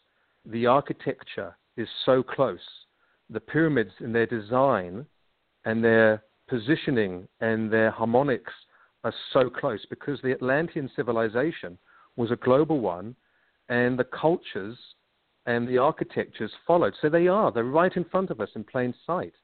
We are just brought up that there was no seafaring cultures and civilizations at those particular times, and therefore they must be completely separate civilizations. And again, for me growing up, it didn't make sense. It never made sense to me. So the civilizations were global, and therefore the locations of Atlanteans and their cultures was global, and therefore in all of those areas. But there was one central area where the Atlanteans were based, and that was in the continent of Antarctica. So we now move into why is there this connection for New Zealand? Well, if we have crust displacement, we've all moved 3,000 kilometers, or round about 3,000 kilometers to their current locations. New Zealand actually sits on the location of where Atlantis used to be, or the continent of Antarctica used to be. And when everything shifted, we shifted into that location. Now, the changes that are occurring at the moment, because we're talking about what cataclysmic event occurred. Now, there are many ideas. The one that I've come up with that seems to fit the pattern is what we call polar shift. And I think a lot of people understand what polar shift is. It is scientifically proven. It has happened regularly in Earth's existence. It's not a fabrication. It's literally when our poles switch polarity. Now, we're actually going through polar shift right now at an alarming rate. And I don't know if you're aware of that, but our magnetic north is no longer, it used to be, it's around about 12 degrees off what used to be magnetic north. So we're actually going through a polarity change right now. That means that the energies that we're experiencing are changing. And where I think we're feeling the effects of those as it is actually happening. But the polar shift, scientifically, normally would take about 1,000 years plus for the poles to actually reverse polarity. But this is happening at a phenomenal rate. It's not taking 1,000 years, it's taking a few years to actually go through a polarity change. Now, the Atlantean technology, and I know this for a fact, the hangar that I spoke about that the U.S. Air Force used here in Christchurch, when the C-130s arrived, and they did this was happening a few years ago, they were bringing back with them crates. And the crates they were bringing back contained technology of what was being found in Antarctica. The technology is stored in this hangar in Christchurch. And the reason why I know that is because when, again, through security, one of the contracts we looked after was this hangar. So we were seeing this coming through and being stored in there. Now, this is where it gets a little bit interesting, is the fact that the technology that existed then operates, and this is where Tesla comes in. Tesla knew and designed and created Atlantean technology that was operating under specific harmonic frequencies. The harmonic frequencies that the Atlanteans used at that time were used at a time when our polarities were in a different location. So the technology that was used by the Atlanteans hasn't been able to be utilized at all because our polarities switched 12,500 years ago. But they're reverting back now, and they're changing back now to the polarities that were existing 12,500 years ago. The technology that the Americans are storing is starting to turn on, and they're able to utilize, to a point, some of the technology. Now, it isn't fully operational because if you know electricity and you have an off-on switch, as you turn a dial from off to on and you do it slowly, you create a trickle flow of electricity into whatever it is you're powering up until you switch it fully on, and then that piece of equipment turns on. Now, with the polarity changes we're going through, as the Earth's polarities are changing, it's creating that same trickle effect. We know, for example, that the pulse of the planet has increased from 7 cycles per second to around about 12 to 13 cycles per second. In sympathy and harmonic connection, the pyramids, including the pyramids of Giza, have also started to vibrate and increase at a higher frequency to the same as the Earth itself. there's been things like heat plumage or heat plumes. They are picking up using technology and satellite imagery that the pyramids are creating a high frequency and warming up. And that's been scientifically proven. So the technology that is stored here is starting to turn on. And that's why NASA's been here quite a lot, because they stay here for quite some time. They work with the technology, and some of it gets flown back to the States. And I know that for a fact. So New Zealand, as I said, from a harmonic basis, because we occupy the same location, from a harmonic frequency, the harmonics don't change. They stay in the location here. It's just the landmass change. So the region we're in right now, why the Americans put their deep freeze base right here, is because this is where it all began. It sounds rather interesting, and when I first really understood all of this and it came to me, it was pretty far-fetched, and I must acknowledge it took me a long time to really understand. But what it did do is it started to bridge. You're in there. You're getting all the top information on it, so you have a better grasp, and you've had a longer time to absorb all this than a lot of us. But now, if that's true, and the Atlanteans are they an ET race? I mean, would they be coming here from outer space? And are we then, if these things are turning on, contacting those things in space? And what you had referred to earlier about the information that you got about the battles going on in space, is this all connected to that? The short answer is yes. The Atlantean race, historically, the story goes, many thousands of years ago, the gods came to Earth. The Earth was allotted to different gods to look after and so forth, and that basically civilization, or there were demigods in the human race, and this is all very much what a lot of people, I'm sure, listening to the show are very much aware of and have followed over the years. For me, yes, the Atlantean civilization, the Atlantean culture, the Atlantean blueprint was not specific to this planet. That yes, they did come from different places. I'm not talking necessarily within the same galaxy, so forth. But my belief is yes, it certainly this was a settlement. As the Atlanteans settled around the globe, so did Earth become a settlement for them. And then, of course, yes. So that's my belief that yes, certainly that and that's what I believe, work on specifically, is that there is that extraterrestrial connection. And very much in my teachings, when I talk about these things and I do workshops on this, that I bring in the ET connection to it. So that I hope that answers that particular question. Yes. Okay.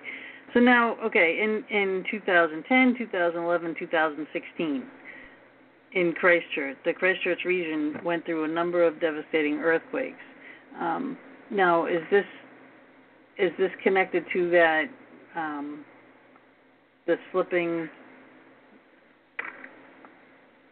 or the thawing out of Antarctica, basically? Is this all connected also? The earthquakes, yes. And I mean, I have to tread carefully because they were devastating. And in fact, in the 2011, there was a lot of lives that were lost. So it's a very sensitive topic, really. And the reason why it didn't make sense to me, even the earthquakes, were really bizarre. And I don't know if you guys over there were aware of what we went through. I mean, it was cataclysmic in its own right. But nothing seemed to follow a normal pattern of behavior. And the reason why I know that was because in 2012, we'd actually had a lot of geologists from universities from all over the world came here, and they were researching the whole earthquake events. And when I say events, they were, because we had the first one was in September 2010. We had a 7.1, which shook the region. But the big one came in February 2011, where we had a 6.3, which devastated the city of Christchurch. And I mean, it devastated it. It flattened it. But wow. the strangeness about it was the fact that even though it was a 6.3, which on the Richter scale is pretty powerful, it had what's called ground force motion. And that is the actual motion on the ground level. It was the highest ground force motion of any earthquake in history, which meant that on the surface we shook so powerfully that it devastated the city completely, and there were a lot of lives were lost. It was, and then we had a number of, over the next 6 months, we had a few other major quakes which didn't follow any known historical pattern. And by that I mean we had a 5.8 and an hour later followed by a 6.3. Now, if you know how earthquakes operate, it's the other way around. You have a 6.3 followed by a 5.8 or a 4.8. You don't have in the same location a one event and then a larger one. And that happened twice within a period of a few months as well. We then went through over 17,000 aftershocks, which were on a daily basis. And I'm talking every single day we would have anything up to a 4.5 or 4.6 shake.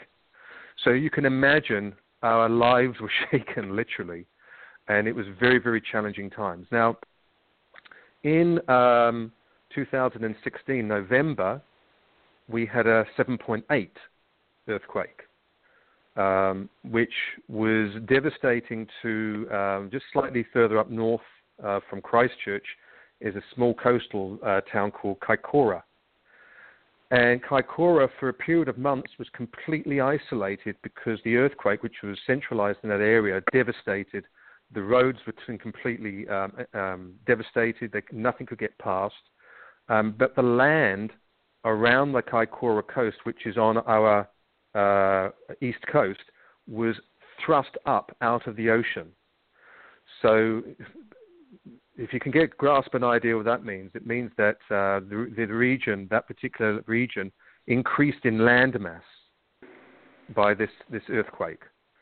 So wow. the seabed got thrust upwards, and it's quite an incredible thing to see now, and quite a bit of it.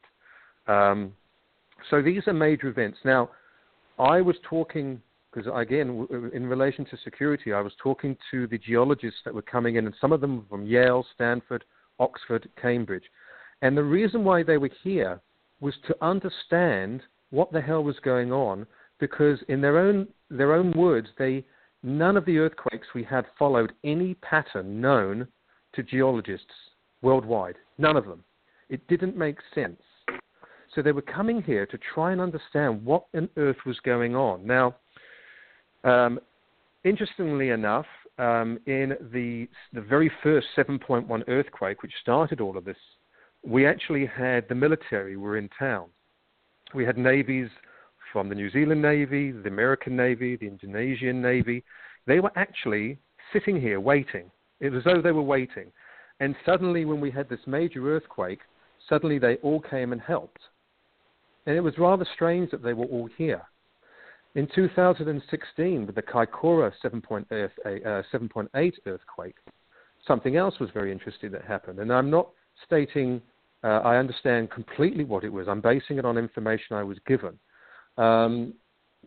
The military, we have just slightly down south from us, about 40 minutes south, we have the largest military base called Burnham. 300 troops were shipped up to the Kaikoura region. They closed off Kaikoura from the south and the north, so nobody could come in and out. And they were searching. These were the words that were given to me by somebody I know in the army. They were searching for something in the woodlands and the forest just slightly west of Kaikoura. There's a mountainous range and there's woodlands and forests and so forth. And the troops were looking for something. Now, at the same time this happened, one of your U.S. warships was actually in Auckland and was dispatched instantly to come into Kaikoura. Now, the warship itself, and I mean, I laugh at this one, and I'm not actually stating that this is actually relevant, but the ship that came in is actually a known ship, because it was actually in a film with Liam Neeson not long ago, which was called Battleship. I don't know if you remember that film, where the extraterrestrials crash into the ocean and they create an impenetrable force field around the Hawaiian Islands. And there's a battle between one Japanese and 2 U.S. warships that are within the shield, have a battle with these extraterrestrial beings. One of the ships that gets, in the film, that gets destroyed is the USS Sampson. And funnily enough, that was the exact ship that sailed into Kaikoura to assist with what was going on there, was the USS Sampson. Now, you could look at that and go, well, it was just, yes, it was in the movie and it was just a coincidental. I looked at it with a smile and thought, well, if that interested in a film, the USS Sampson is dealing with extraterrestrials, and here it is in our waters right now in Kaikoura, dealing with something very strange that's going on. If you can, that's just the way that I saw it. But anyway, the earthquakes themselves were bizarre. They didn't follow any pattern. It changed the energy in this region. And when I mean the energy, I mean that, again, being in the security industry, I was running at that time a patrol company. And in the region, or the epicenter area of where the quake occurred, our patrols were losing communications. Their comms between their radios was being lost. It never happened prior, but it happened afterward, which meant that the magnetic field, or the magnetic energy in that particular region, had changed. So a lot of strange things were happening in relation to the earthquakes. The geologists were saying they couldn't understand it. They didn't believe that it didn't seem natural. And I think that was the key word that I picked up on, that they were saying, and that it didn't feel natural. But the energy in this region, as I said, has changed a great deal since those quakes. And therefore, the technology that is being brought in by the Americans from Antarctica, again, is starting to operate a lot more. Now, the question is, does the technology have any effect on the earthquakes? And that's the big question. Did it have an effect? Is that part of the technology, which is, does it create these events? I'm not 100% on that, because I don't know 100% what the technology is that they've actually brought in. All I know is that it's stored here, they are operating it, and it is having an effect in the region. So just to summarize all of this, for me, it was that this region of what's known as Canterbury is the region that we sit in, which Christchurch is one of the main cities within it. The area that we're sitting in right now was the original area that Atlantis occupied up until about 12 to 12,500 years ago. The resonating frequencies that operate all the technologies are turning back on due to polar shift. And therefore, but the other interesting thing is that I meet people all the time from all over the world that are moving to this region because they feel drawn to the area. And when I talk to them about why they're being drawn into an earthquake zone, basically, they don't necessarily have an answer until I start talking about Atlantis. And 9.9% of the time I've spoken to people, and by the way, there's a lot of people from America that are here now and living here. Well, you from all over the world. There already. Sorry? So you invited us to come live there already. I did. I did. I did indeed. So why would These you do are that people who, because they're having a connection unconsciously to a place and an event that occurred here originally. It's like the old souls of Atlantis are being drawn back to the place where it all began. And when I talk to people about it who are coming here, they suddenly have one of those sort of aha moments, I call it, or people may call it an eureka moment, where suddenly they realize why they're here, and it just seems to make sense. So the more people who have spoken to me about the fact that they are drawn here and that it's something to do with Atlantis, it makes sense to me. It confirms what I feel and what I believe. It confirms my research, but it also confirms to them coming here and why they're being drawn here. Because for me, that's why I call it Atlantis Rising, because this is once again the area where the New Atlantis, I used to call it New Atlantis. You can call it whatever you like, really. It doesn't necessarily have to be Atlantis again. It could be something different. But for me, this is ground zero. This is where it was. This is where it originated from. The energies harmonically are here, and the old souls of Atlantis are literally being drawn back to where it all began. Why? Because it's going to happen again. But this time we've got to understand what is the Atlantis blueprint, and that's what I'm working on now. What was the original blueprint of Atlantis? What was its idealism? What was its spiritual culture? What was its methodologies? What was it really all about? Because we're all moving towards that particular place in our lives and time in our lives where we want change, where we know change is coming. For me, this is a very important place to be. And in fact, I just jumped back to 1988. A wonderful American, I had an astrology tape done by an American astrologist called John Ramsey. I wish I could find him. I never knew where he disappeared to. John Ramsey did an astrology tape on me back in 1988, in which he talks about past lives that I've had, but he also talks about New Zealand in the future. And I play his tape fairly regularly. He talks about New Zealand. He says, in his own words, New Zealand is going to be a global leader in the future of mankind. And then he said, and this is where I talk about the Kaikoura earthquake, he said, in a lot of continents and land masses around the globe, due to the earth changes, a lot of areas are going to go down under the ocean, but New Zealand is going to increase in land mass. And because of the global changes. And it did it in a small way, but he's absolutely right. It is, and it has happened. He said because of this, and he didn't specify, but I understand that now.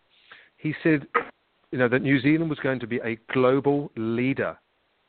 Now, for me, I've always taken that to heart, because right now, I can certainly believe that if we're going to create a new Atlantis, that will certainly be the global leading means of humanity's change for the better, which I know a lot of your listeners who feel it in their own way know it. You've probably spoken about it for years, about the ascensions and the fact that we're moving towards a new energy, a better time, out of thousands of years of darkness into the light. Well, I've had 45 years of this, and I have seen the understandings and the technologies of information change dramatically since I was 5 years old to being 51 years old now. So I've seen all these changes, and I've been aware and part of organizations and cultures that have continuously spoken about this incredibly new era that we're moving into, the new energy, this, and this is, and for me, this is ground zero for where it's going to happen. And it'll be, it'll spread out. Don't get me wrong. It doesn't mean everybody has to move to New Zealand all of a sudden, although it'd be lovely to see everybody here. But there is a growing culture here in this region of people who are like-minded. There's a very powerful spiritual connection with people here that are dear friends of mine, that absolutely feel and know why they're now here and are building towards this particular future, which I call Atlantis Rising. Now, what form that takes right now, I can't give you the answer. I'm still working on it on a day-by-day basis. What the Atlantis Rising is going to look like for our future. All I can tell you is that it's going to happen, and people are being drawn to, because I can't do this alone, by the way. Even though this is something that is very, very powerful for me, and I truly know that I synchronistically have been on this direction, on this path, for this very reason, it's something that I just cannot do alone. It is too big. It is too monumental. But the people that are around me now who are absolutely drawn to the subject are helping me out in the ways that they can. And so I'm seeing the growing movement in this.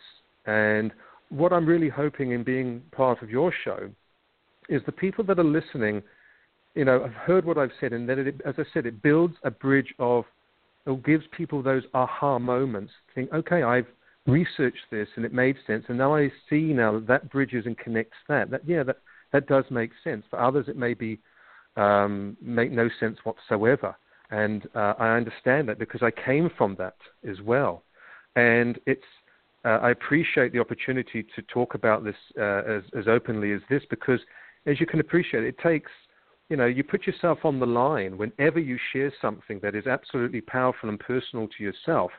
You put your life and your well-being and even your philosophies on the line when you present something of such important nature. But then again, so did Einstein when he presented the theories of relativity. He was scorned and scoffed. Now we understand it. So did Newton. So did Charles Hapgood. All your things there are based on facts. I mean, the fact is the polarization is changing. The facts are, these earthquakes happen. The facts are, you're basing all these things on fact. So it's not too far-fetched. I mean, you're pulling it all together. You've just spent all the time. You've done it. You've done the research. You've lived it. And you've culminated it. And it's here, and it's now. And, it's important to get the message out. I totally believe that.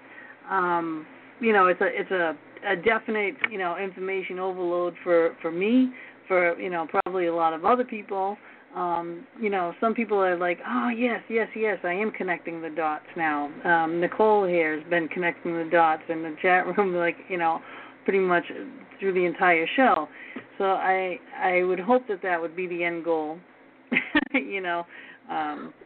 Yeah. And of course, look, you to try and talk about this in 2 hours I've tried to cram as much in as I possibly can into 2 hours.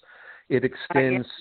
The introductory talks I do are a minimum of 4 hours, and that's just the introductory talk. So you can appreciate that.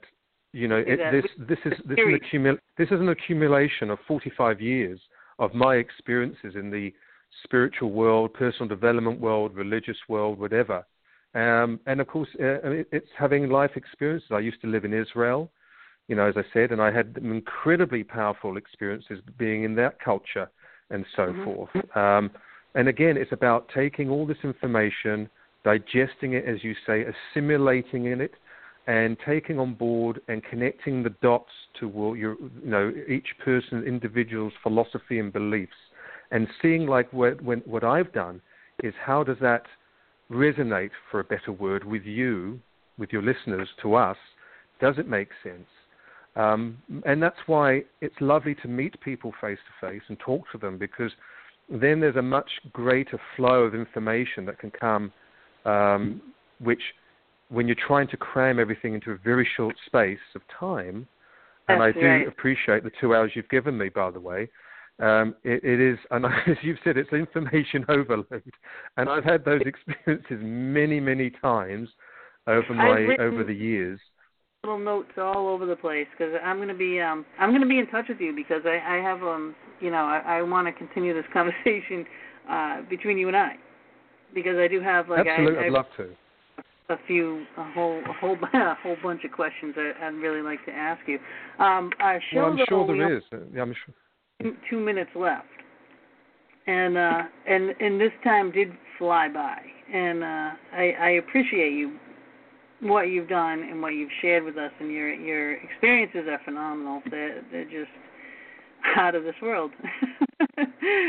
Well, thank you. And as a sort of a cliche, they're just the tip of the iceberg. Right. I believe it. But if people want to, I would have definitely set up like a series that we could do maybe a few weeks in a row or something, and gone a little bit more in depth on a couple of these individual subjects. But however, I do want to say thank you so much. Being here, and is there a way people can get in touch with you? Yeah, I was just going to say there is an Atlantis Rising Facebook page, which I put information onto. To get to it, I'm quite happy I would love people connecting with me on Facebook. So they can basically go onto Facebook, look up my name, David Arkenstone Barnett. They'll instantly see who I am, and if they want to connect with me through friend connection. I love connecting with people and chatting that way. And from there, they can go connect through to the Atlantis Rising Facebook page. They can connect to that and like that. So they get all the latest information. So I would love to connect with people that are listening in. And if they're ever deciding to come to New Zealand, they'll always be welcomed to come here. It'd be lovely to connect with you, with you all. Absolutely. Okay. 10 seconds left. Okay.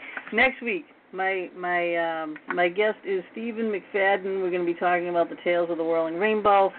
Very interesting show that will be. I don't have enough time to tell you about it, but thank you, David.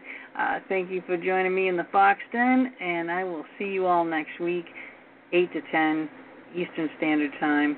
Thank you very much. Please share the video. I appreciate it. Good night, David, and I'll be talking soon, okay? Thank you, Gina, for the opportunity, and we look forward to speaking again soon. All right. Take care. Bye-bye. Bye now, and bye to everyone.